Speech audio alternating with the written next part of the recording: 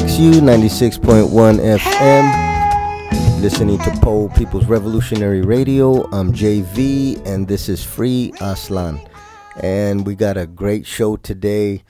I got the Chicana activist Desiree Rojas, who will be joining us in a minute.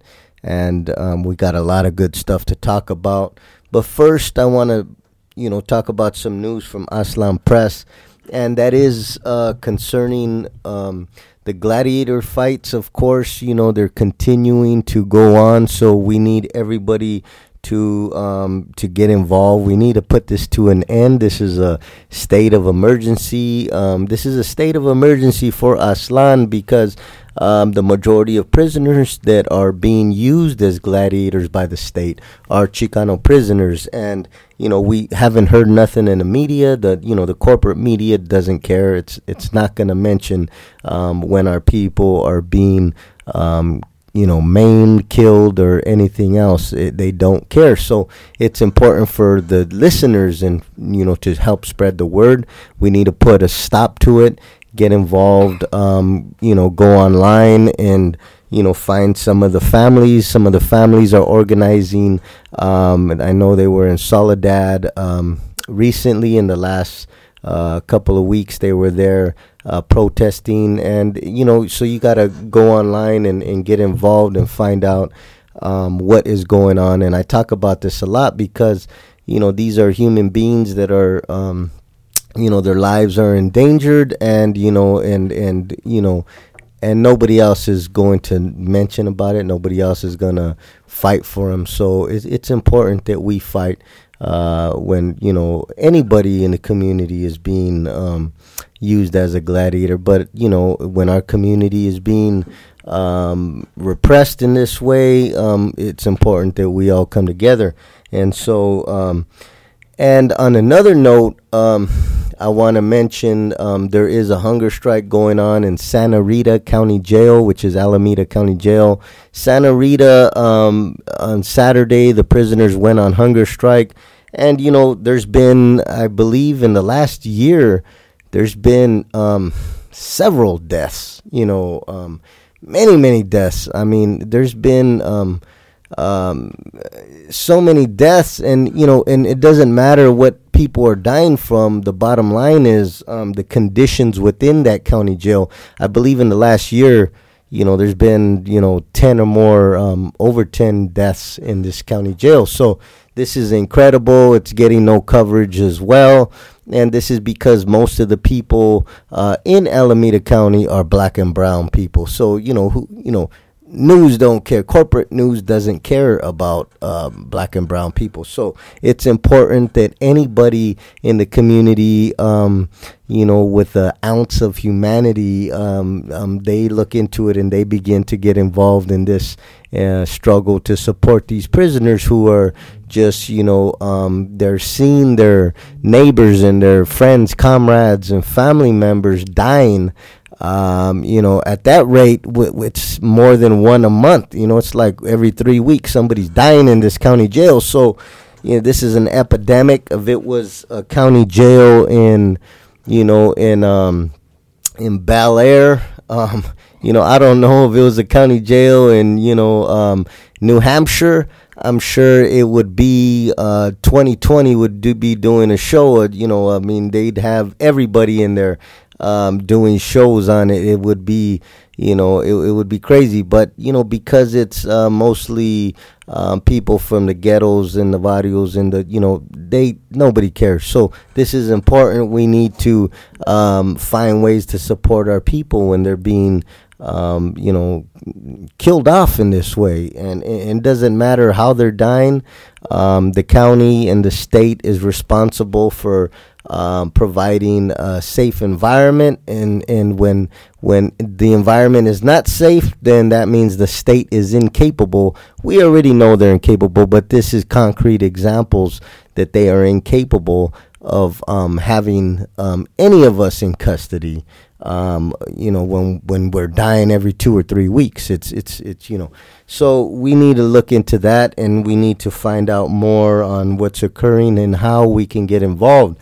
And And also, and so in the next show, hopefully, I'll have some more information. This is very new. It just happened a couple of days ago, and we will keep you posted on that.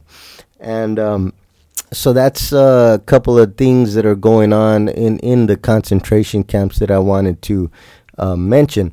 And, recently, somebody sent me this poem. They sent this poem to Free Aztlan, and I just thought it was just a beautiful poem. I thought it was very empowering, not only to women, to Chicanas, but also to the entire nation. And so I wanted to share it. So, and the person who sent it, has been on Free Aztlan before. Some of you may remember a few weeks back, I interviewed a Chicana activist by the name of Dee. And, Dee wrote a poem and sent it to Free Aztlan. And, it is a very empowering poem. So I wanted to, play it for the listeners. And it's going to be in 3 different parts. So I'm just going to begin to play it. One right after the other, and so soak it in. And I think this sets the tone for this interview that I'm going to be having, because this is a powerful Chicana who's been serving the people for many decades, and I think it's very fitting for this interview. So let me start off with this poem, and here's the first part. It's going to be 3 different parts. Again, this is from Dee. And we thank you, Free Aztlan Dee, for sending this poem. And we welcome all of the listeners, if you write poetry, to send in your poems. We want revolutionary poems. We want cultura. We want anything that empowers the people. And so here goes the first part to the poem. Soy Chicana, by Diana D. Cruz. Todos me conocen como Dee, pero me llamo Diana. Soy orgullosa de mis raíces. Soy mexicana. Soy chicana. Mexican blood flows through my veins. I'm proud of who I am. But yet my people are getting hurt. I gotta rise up, be the shepherd, not the lamb. Mi gente me necesita, and I'm ready for the challenge. Vamos, let's go to war. I try to be decent, but they've made me a savage. We cannot continue to conform to their deceitful minds. Abran los ojos, mi gente. Don't let them shut your eyes with their darkened blinds. Don't let them use you as a puppet. Eres humano, tienes corazón, but they are corrupted. They take your tongue, but here is mine. I'll speak for you. Te doy mi voz. I'll let you shine. They put their foot on your neck to silence their extortion and exploitation. They try to maim you and then charge you with crimes as retaliation. Te arrancan de tu familia, te alejan de los que más te aman. Tus sueños y esperanzas te las tratan de derramar.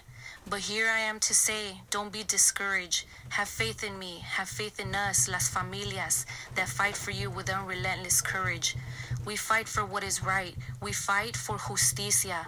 We will not stop. La lucha seguirá hasta que nos den la buena noticia. The day your life will no longer be placed in danger is the day I'll stop. When that day comes, you best believe my mic will drop. But until that day, I'll be a warrior for you and for all. I'll be your human shield, your light in the darkness, your voice in the silence, your strength in your weakness, your smile in your sadness. I'll never fall to my knees. I'll fight on my feet, proud and tall. Me llamo Diana y soy chicana. I'll fight for you, más allá del mañana. And that was a very nice poem, very empowering, as I said. And those are very inspiring words, I know. And, and when she sent this poem, she sent it on behalf of all the prisoners who are struggling within the concentration camp. So I know that, she sent it to her loved one in prison, and that I know prisoners to hear those words and to hear how somebody outside of prison that don't even know them is thinking of them. I think it's very empowering, because in prison, the state works very hard to create a an environment of hopelessness and helplessness in order to get prisoners to become to subdue them and to become passive and to basically to give up, to surrender, and to surrender the struggle. And so to hear that there's people outside of prison who are there struggling side by side, supporting them, fighting for them, and there for them all the way, it's a very big morale booster for the prisoners who are in struggle for justice. And there are many. We hear bad things, we hear the bad stuff about prisoners, but the truth of the matter is there are many prisoners who are doing very good things and who have transformed. There are revolutionary prisoners, and there are prisoners who are contributing to national liberation of their people and also to the greater movement outside prison walls and beyond these false U.S. borders. So that's just a little bit of cultura I wanted to share with the listeners. And once again, any listeners who may write poems, send in your poems. You can send it to my email, Jose H. Villarreal, spelled with 2 R's, 1 at gmail.com, or you can go to the Facebook group Aslan Press, and you can submit it to Aslan Press, and your poem will be read on the air. Or if you send it through voice and you read it yourself, that's even better, because the listeners can hear your emotion from your own words and in your own thoughts. So thank you once again, Dee, for submitting that empowering poem. And so now I want to get to this interview, and as I said, I have Desiree Rojas. Desiree, welcome to Free Aslan. Hola, Joey. First, I just want to say thank you very much to you and to Radio Aslan for having me on. It's a great honor.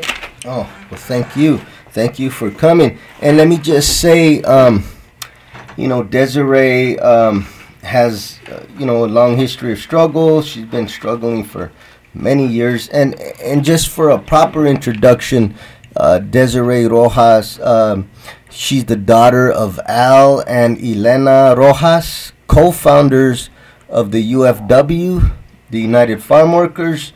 And so, she, her family, her parents were in the struggle for justice for Raza, and so that's who Desiree is. This is where she comes from. And so, Desiree, let me start off with the first question. I'd like to know, we're going to get into a lot of things. I have a lot of questions, and I know I look forward to the everything that you're going to bring to Free Aslan today and to the listeners. And so let me just start first, though.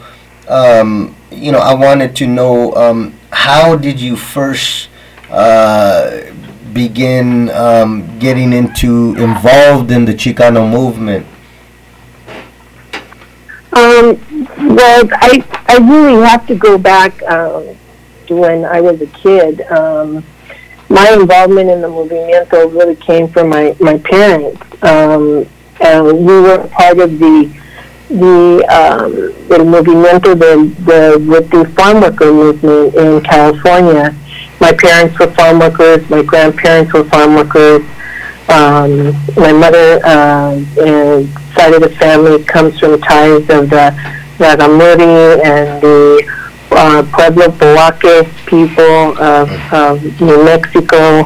My dad is second generation de Mexico, but they were all farm workers. And in California, as farm worker children, they understood the suffering of what it meant to be out working 8, 12 hours a day in the field. And so, my dad at the time, in the late 50s, early 60s, was him and Juan Soria and a couple other people were organizing farm workers on the west coast out of Oxnard, and Cesar and Dolores were out of Fresno in that part of the valley, and the Filipinos started the Great Boycott. And this is really my dad's story, so I'm not going to get into a lot of detail, but I am going to say that that there was a merge and became affiliated to the AFL-CIO. And from there on, out of Oxnard, California, my parents have been very involved with the human rights and the rights of farm workers. And so after the union, after this merge, the heads of the union then decided that in order to push the Great Boycott further, families or people had to go outside of California, and my family chose Pittsburgh, Pennsylvania. And this was during a time when the country was in huge distress, economically, or civil rights movement was going on. The Chicano movement was being birthed, the Texas and Colorado, and so, our involvement with the movement, it all encompassed each other. Many different people were doing different trabajos out of their own states. And so, my connection is through the farm worker movement, but we were able to work with very key people, meet very key people that were very important in a large part of the movement. And so, as a result, we carried the Great Boycott to Pittsburgh, Pennsylvania, during the time when it was very difficult to organize and to fight back. But my parents were zealous in the movement. They believed 100% in what they were doing, and so they loaded us up in a VW Bug out of California, and with $50 and one phone number and all of our clothes and all of our belongings and paper bags, and they drove to Pittsburgh, Pennsylvania, where we started the Great Boycott there and started organizing in a city that was no one wanted to take Pittsburgh on, and my family did. So when we, Pittsburgh, Pennsylvania is a city that was driven by the steel and coal mining industry, where the Ohio River runs through it, a lot like what you would see here in Sacramento, but not as a large city. But my parents didn't have a clue of really what to expect, other than fearful stories that, the unions there are very racist. This is going to be one of the toughest parts of the country to tackle. But my parents did. They believed in everything about the needs of injustice for farm workers, for our people, for our raza. And, their mission was to educate and to get support for this movimiento. And it was very serious. We lived off of $5. My parents earned $5 a week for being full-time organizers. Wow. We lived off of donated food, clothing, transportation, and, they put their whole heart and spirit into it. And my earliest memories are, selling Belga buttons and bumper stickers out of a coffee can. I really didn't have the childhood many have had. My whole life has been on the basis of being on the front line and grassroots and organizing. So, when we came back from Pittsburgh, we, immediately, we were in La Paz, and from there, we settled here in Northern California, where my parents took on a tomato strike in Yolo County. And from that movimiento, we stood in this region, in this area. But we moved around a lot. I've lived in many places in California regarding following strikes, boycotts, and so it's been my life. It's been my life. So, in answering your question, there are a lot of great leaders in the Chicano movement, that I remember.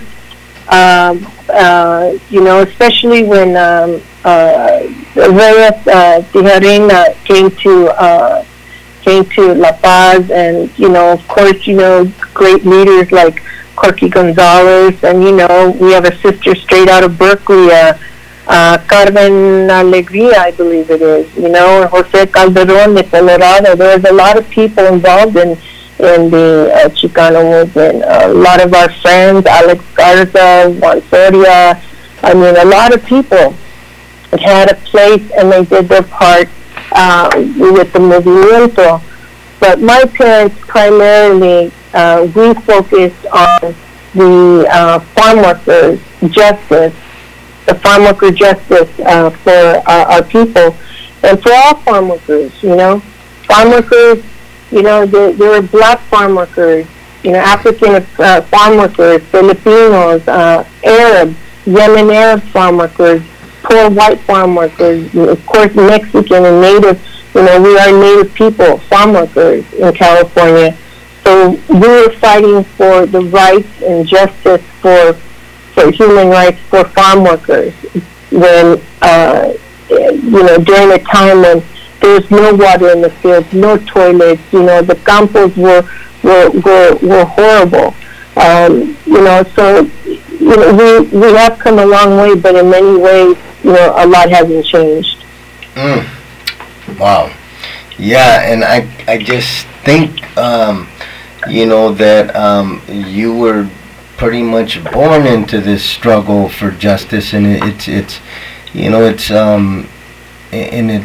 horrible that our people have to struggle in these ways and be repressed in so many ways, but it is a very beautiful thing to see and to hear that people have gone through so much struggle and continue and have not given up. And I think that that's the most beautiful thing about this story, of your story, is that you continue to this day, and thank you for sharing that.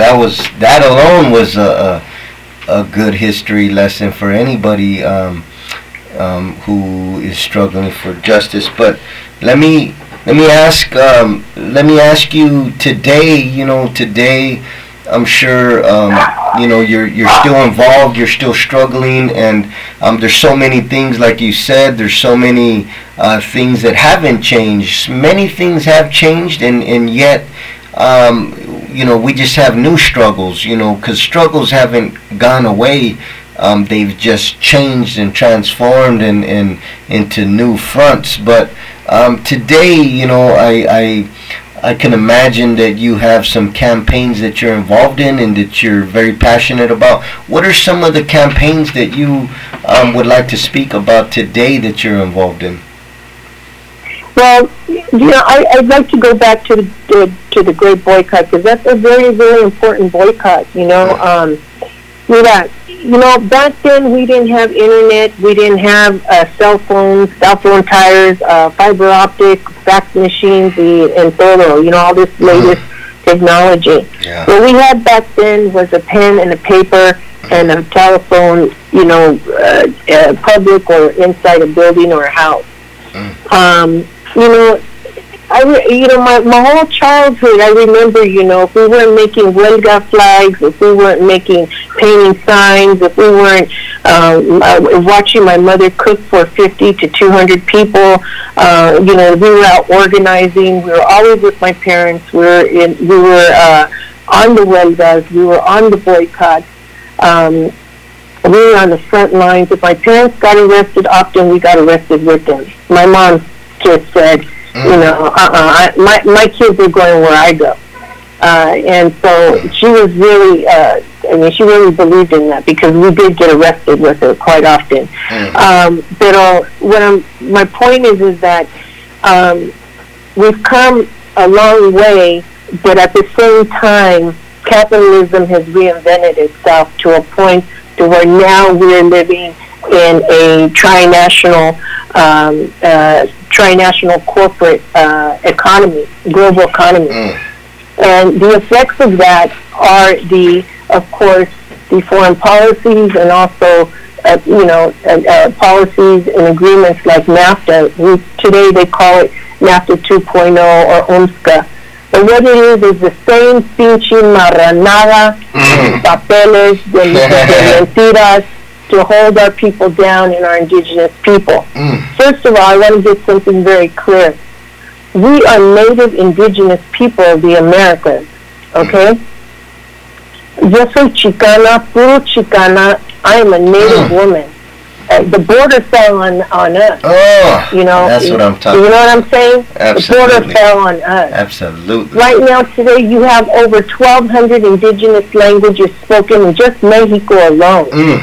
And those root languages, those tribes eventually made up north and followed seasons and came back and forth for ceremony, for ceremonia, or for harvesting or whatever. Yes. But here we are today in this global society, in this, capitalism on steroids, okay? And we were talking about UNSCA. So, let me back up just one bit here. I'm the president of Labor Council for Latin American Advancement, Sacramento Chapter, AFL-CIO. We're a coalition of unions. And the term Latino encompasses a lot, but I don't really like it. I can't change it. It is what it is. But we use it, okay? And our message is, in the last 20 years out of Sacramento, has been that we set the climate and we set the condition for the discussion. And we use whatever platform we can create, that we create in our community, to be able to give a message about the reality of labor conditions, our raza, indigenous people, how they're being affected, what does forced migration mean. And when NAFTA was first developed, we fought it right away. Our largest marcha we've ever had in Sacramento, there were 52,000 people, and that was the first largest immigration, anti-immigration, anti-government policy against indigenous people marcha that we ever had, the largest ever. It wasn't recorded in the media, but we recorded it, and it was a beautiful sight to see. All of our raza coming together as one, saying, we're going to fight back for justice, we're going to fight back for democracy, and we're going to fight back because, you know what? This is our land, man. Yes. We come from this continent. Yes. Yes. We walked like we have been for thousands of years. Yes. We didn't show up on a boat. And so getting back to UNSCA NAFTA 2.0, what this agreement did is this agreement is really responsible for the forced migration and a lot of the economic struggles that are going on in Mexico since this agreement. So basically, in a nutshell, what happened is that through NAFTA, the U.S. Basically pulled the trade tariffs, which means it's the taxes that U.S. companies would have to pay in order to export, commodities. In this case, we're talking about grain and corn. Monsanto came in and started forcing the GM corn into Mexico this way, and so they started controlling the market.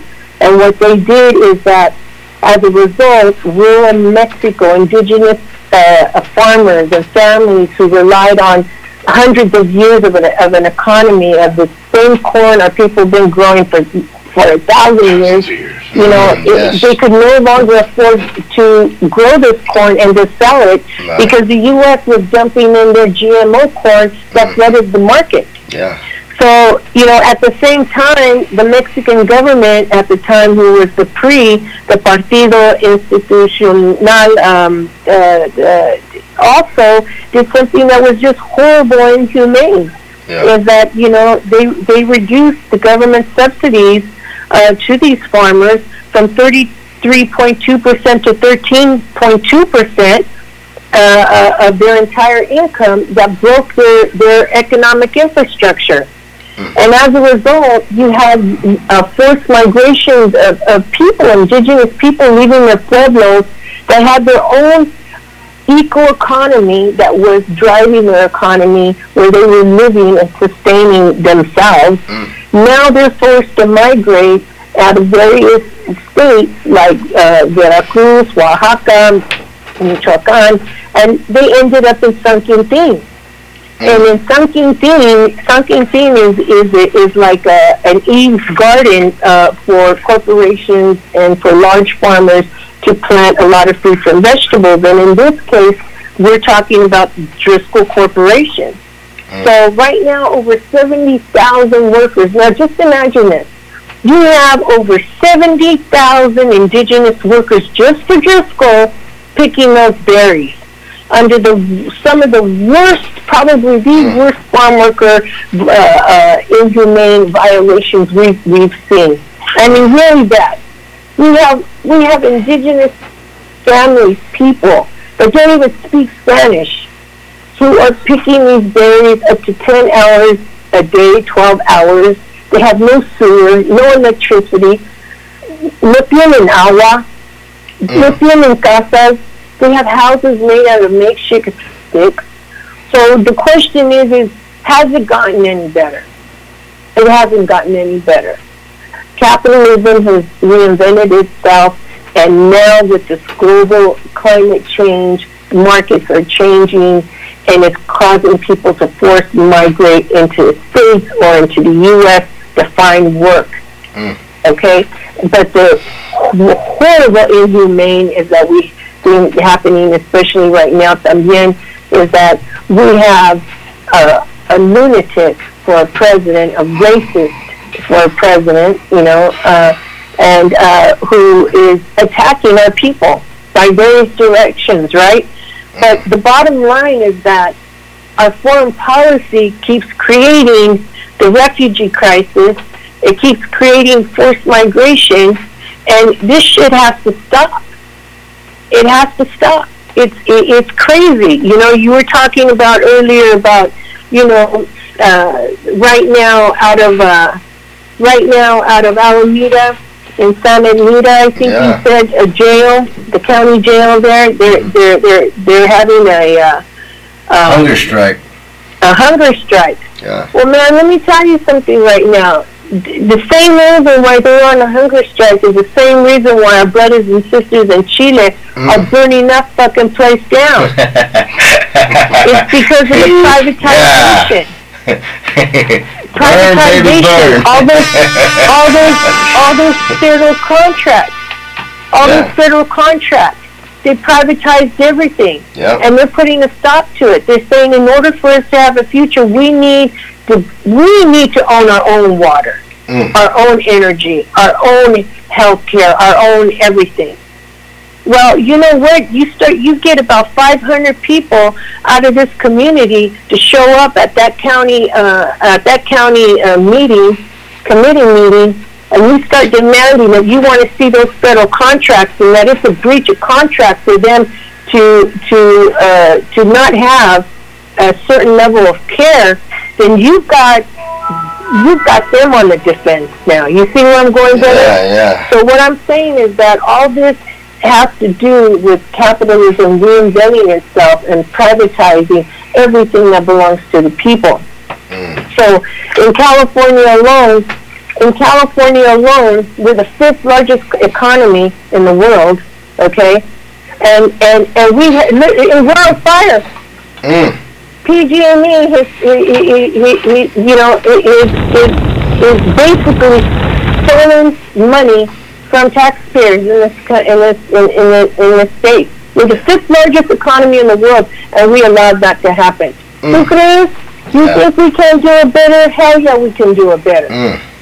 Absolutely. We know how to do it better. Yeah. And our people been doing it better for thousands of years before the, capitalism entered this continent, and but yeah, it's just and it's horrible, but it's a beautiful thing to see the people in Chile rising up, and it is an indigenous struggle that we're seeing developing over there, and like you said, is when you get 500 people and they go into that room, then you're gonna get things done. So, and that's the thing, is mobilization and mobilizing people, and we need to do more of that here. But and you were talking about over there in San Quintin and the horrible conditions, in the field workers there are even under more horrific conditions than even here. And here they work with pesticides and all this stuff, but there is even worse.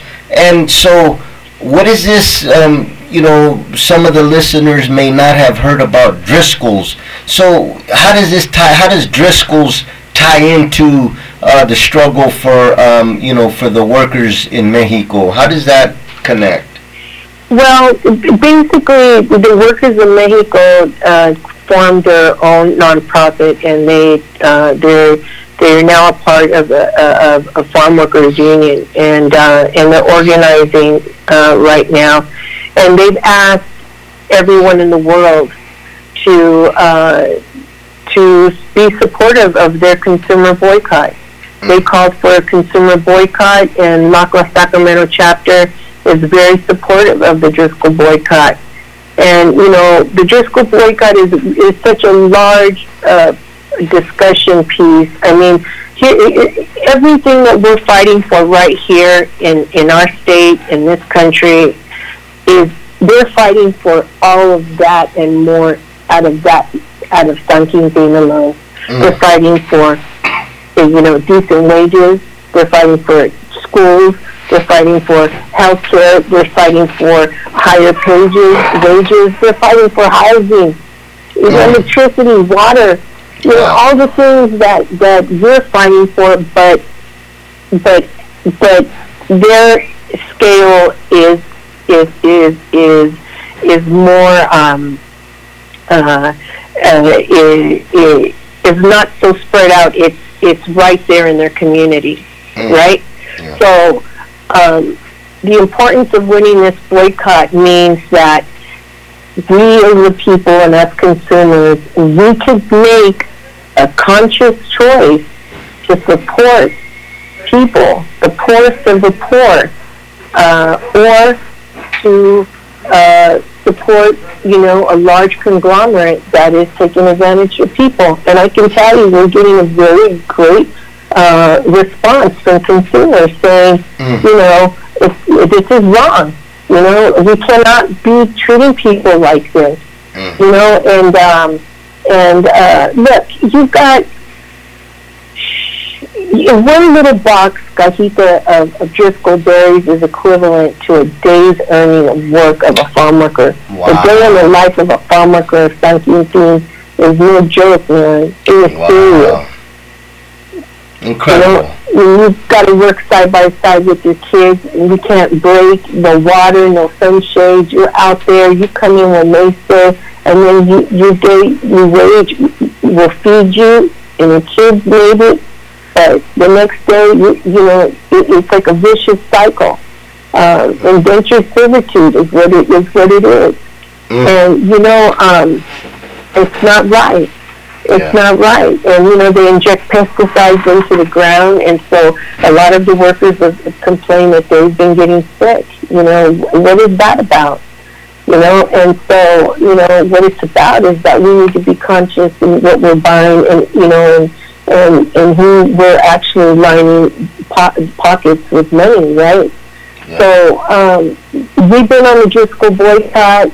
another huelga, and I have to say that we've had an incredible response. I mean, we've had people from all over the world.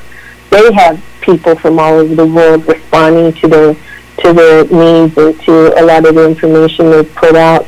But the important thing about IMSCA in NAFTA 2.0 is that it is not passed through Congress right now.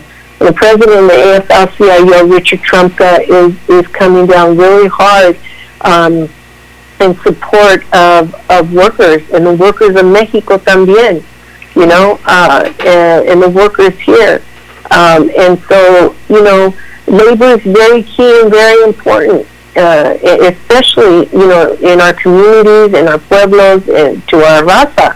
You know, the Chicano movement had everything to do with the discrimination against our people on, you know, regarding jobs and housing and equal opportunity and social services. That's what it was all about. We came out and we fought back because, you know, black and brown were not getting the justice and the equal and fair treatment that, you know, white people were getting. That's just the bottom line.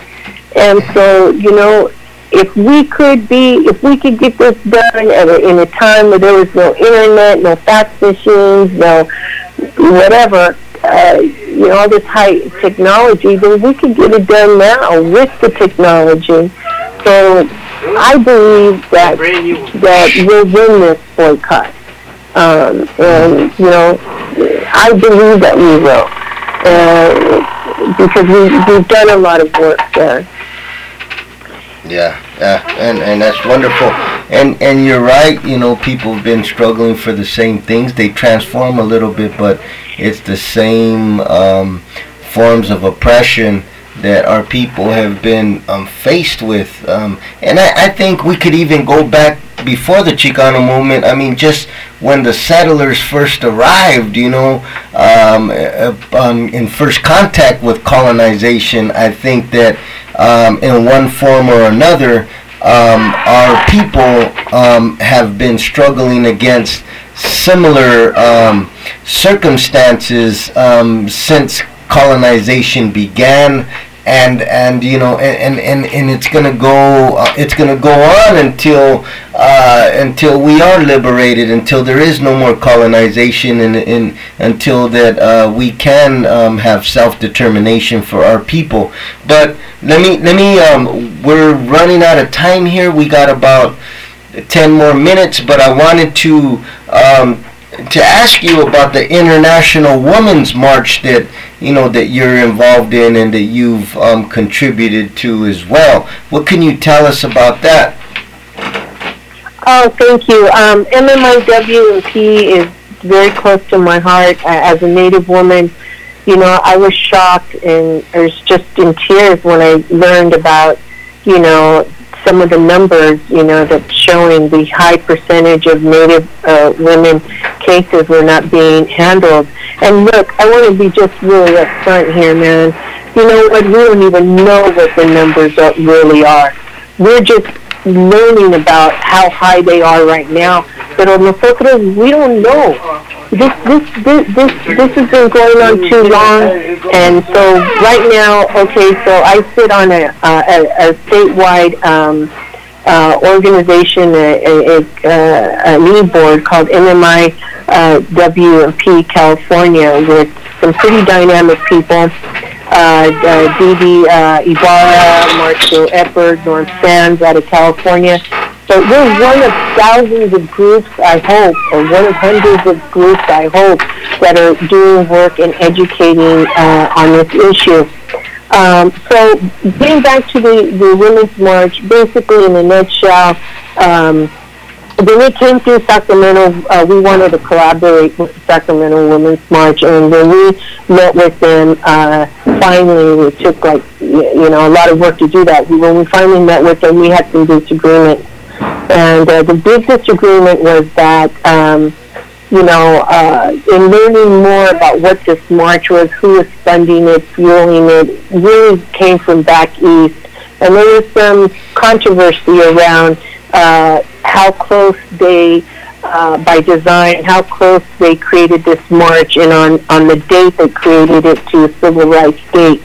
Again, fueling off of black people's movement, brown people's struggle and movements. And so I didn't like that, but I was willing to meet with them. We did, and when they told me that the march was not political and that we could not talk about the Driscoll boycott or farm workers or Black Lives Matter or police brutality or any of the the labor issues that we were working on in our community, I almost fainted and fell off my chair. I mean, de veras. I mean, I was in shock. I never heard such a thing that these issues could not be discussed at a women's march. I mean, that's just crazy, man. So I just said, Sabbath Kim, this shit ain't for us. We don't need your march. Yeah. We'll create our own march. We'll get down with the International Women's Day, with women all around the world.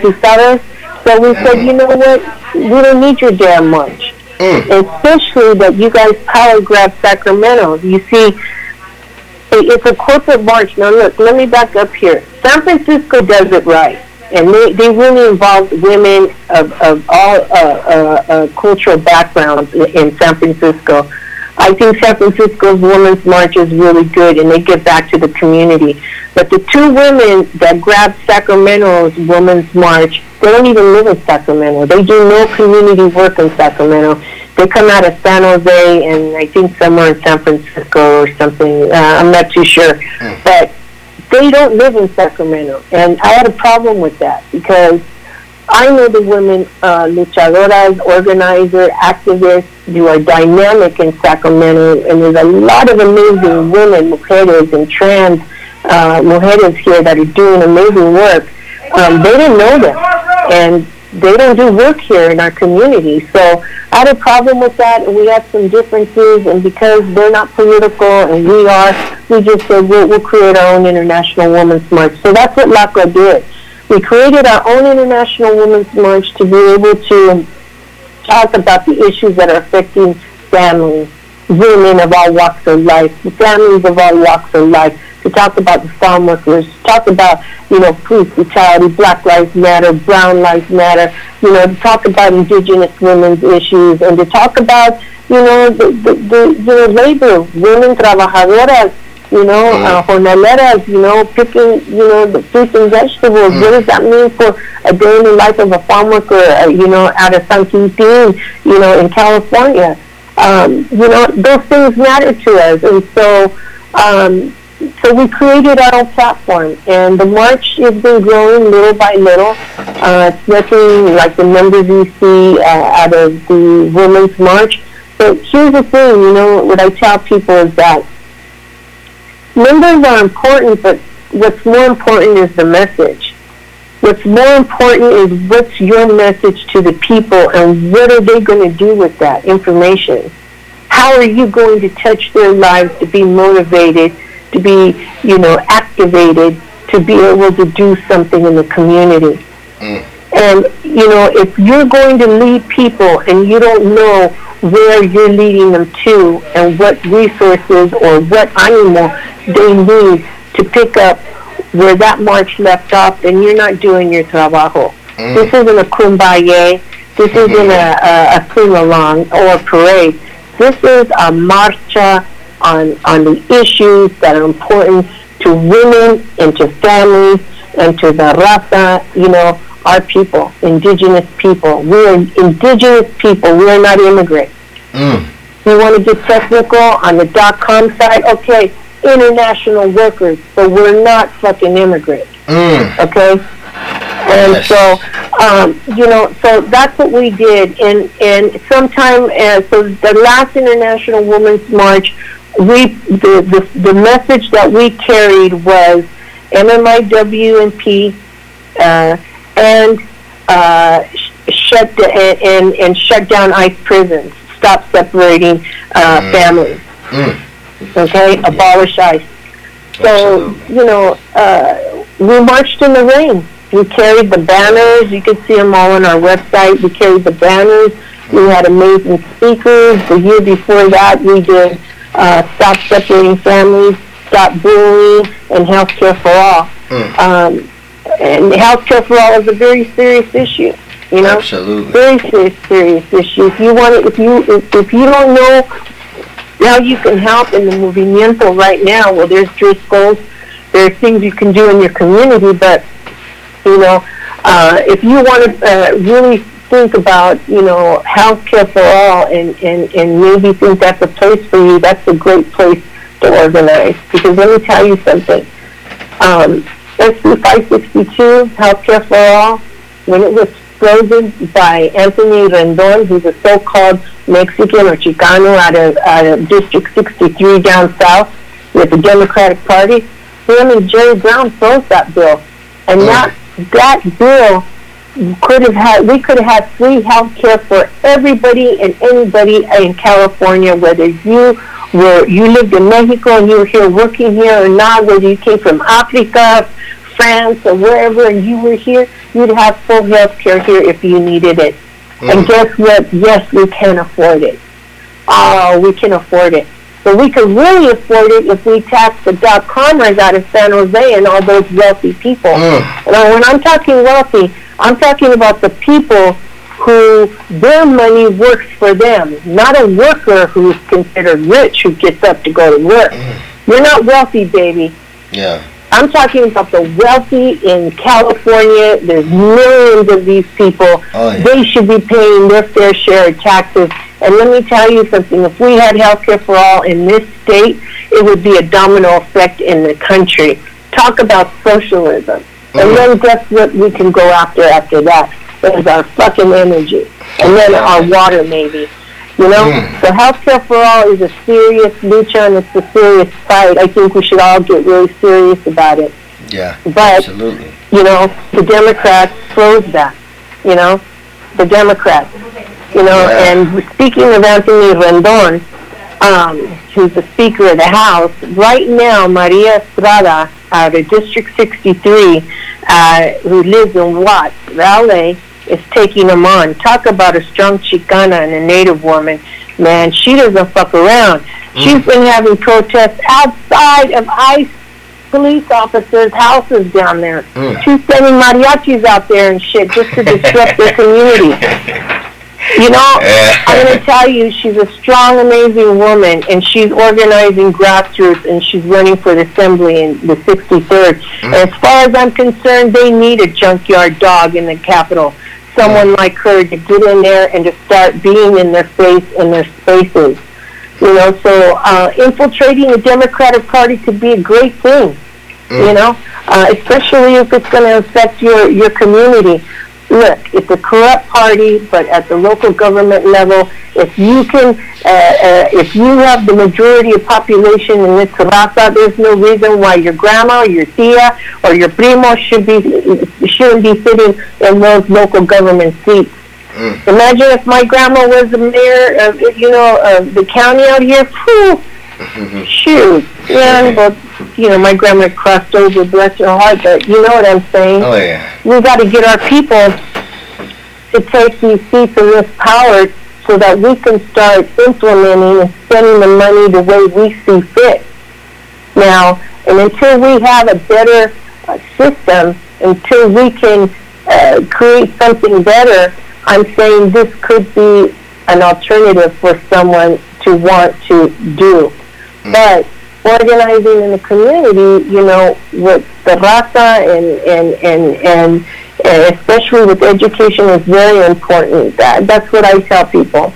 You know, education is very, very important. If I could do it all over again, I think I would become a teacher and I would try to open up a school, you know, to teach, you know, our people the way that we were taught, you know, a long time ago. You know, it's in our blood to be mathematicians. You know, just look at Teotihuacan, look at our culture, look at our roots. You know, learning sacred geometry through nature is a given to us. We're just taught not to think that way anymore. So, you know, yes, going back to our roots is very important. I believe that a lot. Yeah, and, you know, you brought up interesting thing about, I know the brothers down in, I believe it was Louisiana, or it was it was down there in the south where they were, the Republic of New Africa. They were creating something where Lumumba, I believe it was Lumumba Chokwe, he was actually the mayor and began to implement many programs, and and they were looking into, they were basically taking community control of the community down there. And and these are different forms of dual power when we, because there is a power structure in place. It's white power, and it has been here for hundreds of years and ain't going away willingly. And yet there are ways that we can create dual power within our own communities, where we exercise forms of power independent from the state as well. But unfortunately, sister, we have run out of time. And so what I'm going to have to do, we didn't even get through everything that I wanted to talk to you about, but what I'm going to have to do is I'm going to bring you back so we could continue this conversation. Absolutely. I think that you bring in a wealth of experience here that, we haven't heard a lot of what you have to say, Free Aztlan, and I really enjoy learning from you. I enjoy your fighting revolutionary spirit, and I'm very I'm very inspired by what you've been through and how you are continuing to pave the way forward. And I'm sure our listeners, I'm sure they appreciate your presence as well, not only on Free Aztlan, but your presence within the Chicano Nation as well and beyond. You're doing a lot of work that is going to benefit everybody, sister, and I just want to say, thank you for your service to the Chicano people as well. And so I want to say thank you again, and you can find some information on our website. It's LCLAA SACTO SACTO chapter.org. We try to update it as much as possible, but we have a lot of info on there on our upcoming marchas, especially on the Primero de Mayo International Women's and the Chavez March. Send me a message, we can talk, and I would love to be on your radio station again. Absolutely. All right, sister, and that'll be it for now, and we'll be in touch. And thank you once again for coming to Free Aztlan. Thank you again, hermano. Te mando un abrazo muy fuerte. La lucha sigue. And this is KEXU 96.1 FM, Pole People's Revolutionary Radio. I'm JV, and you are listening to Free Aztlan.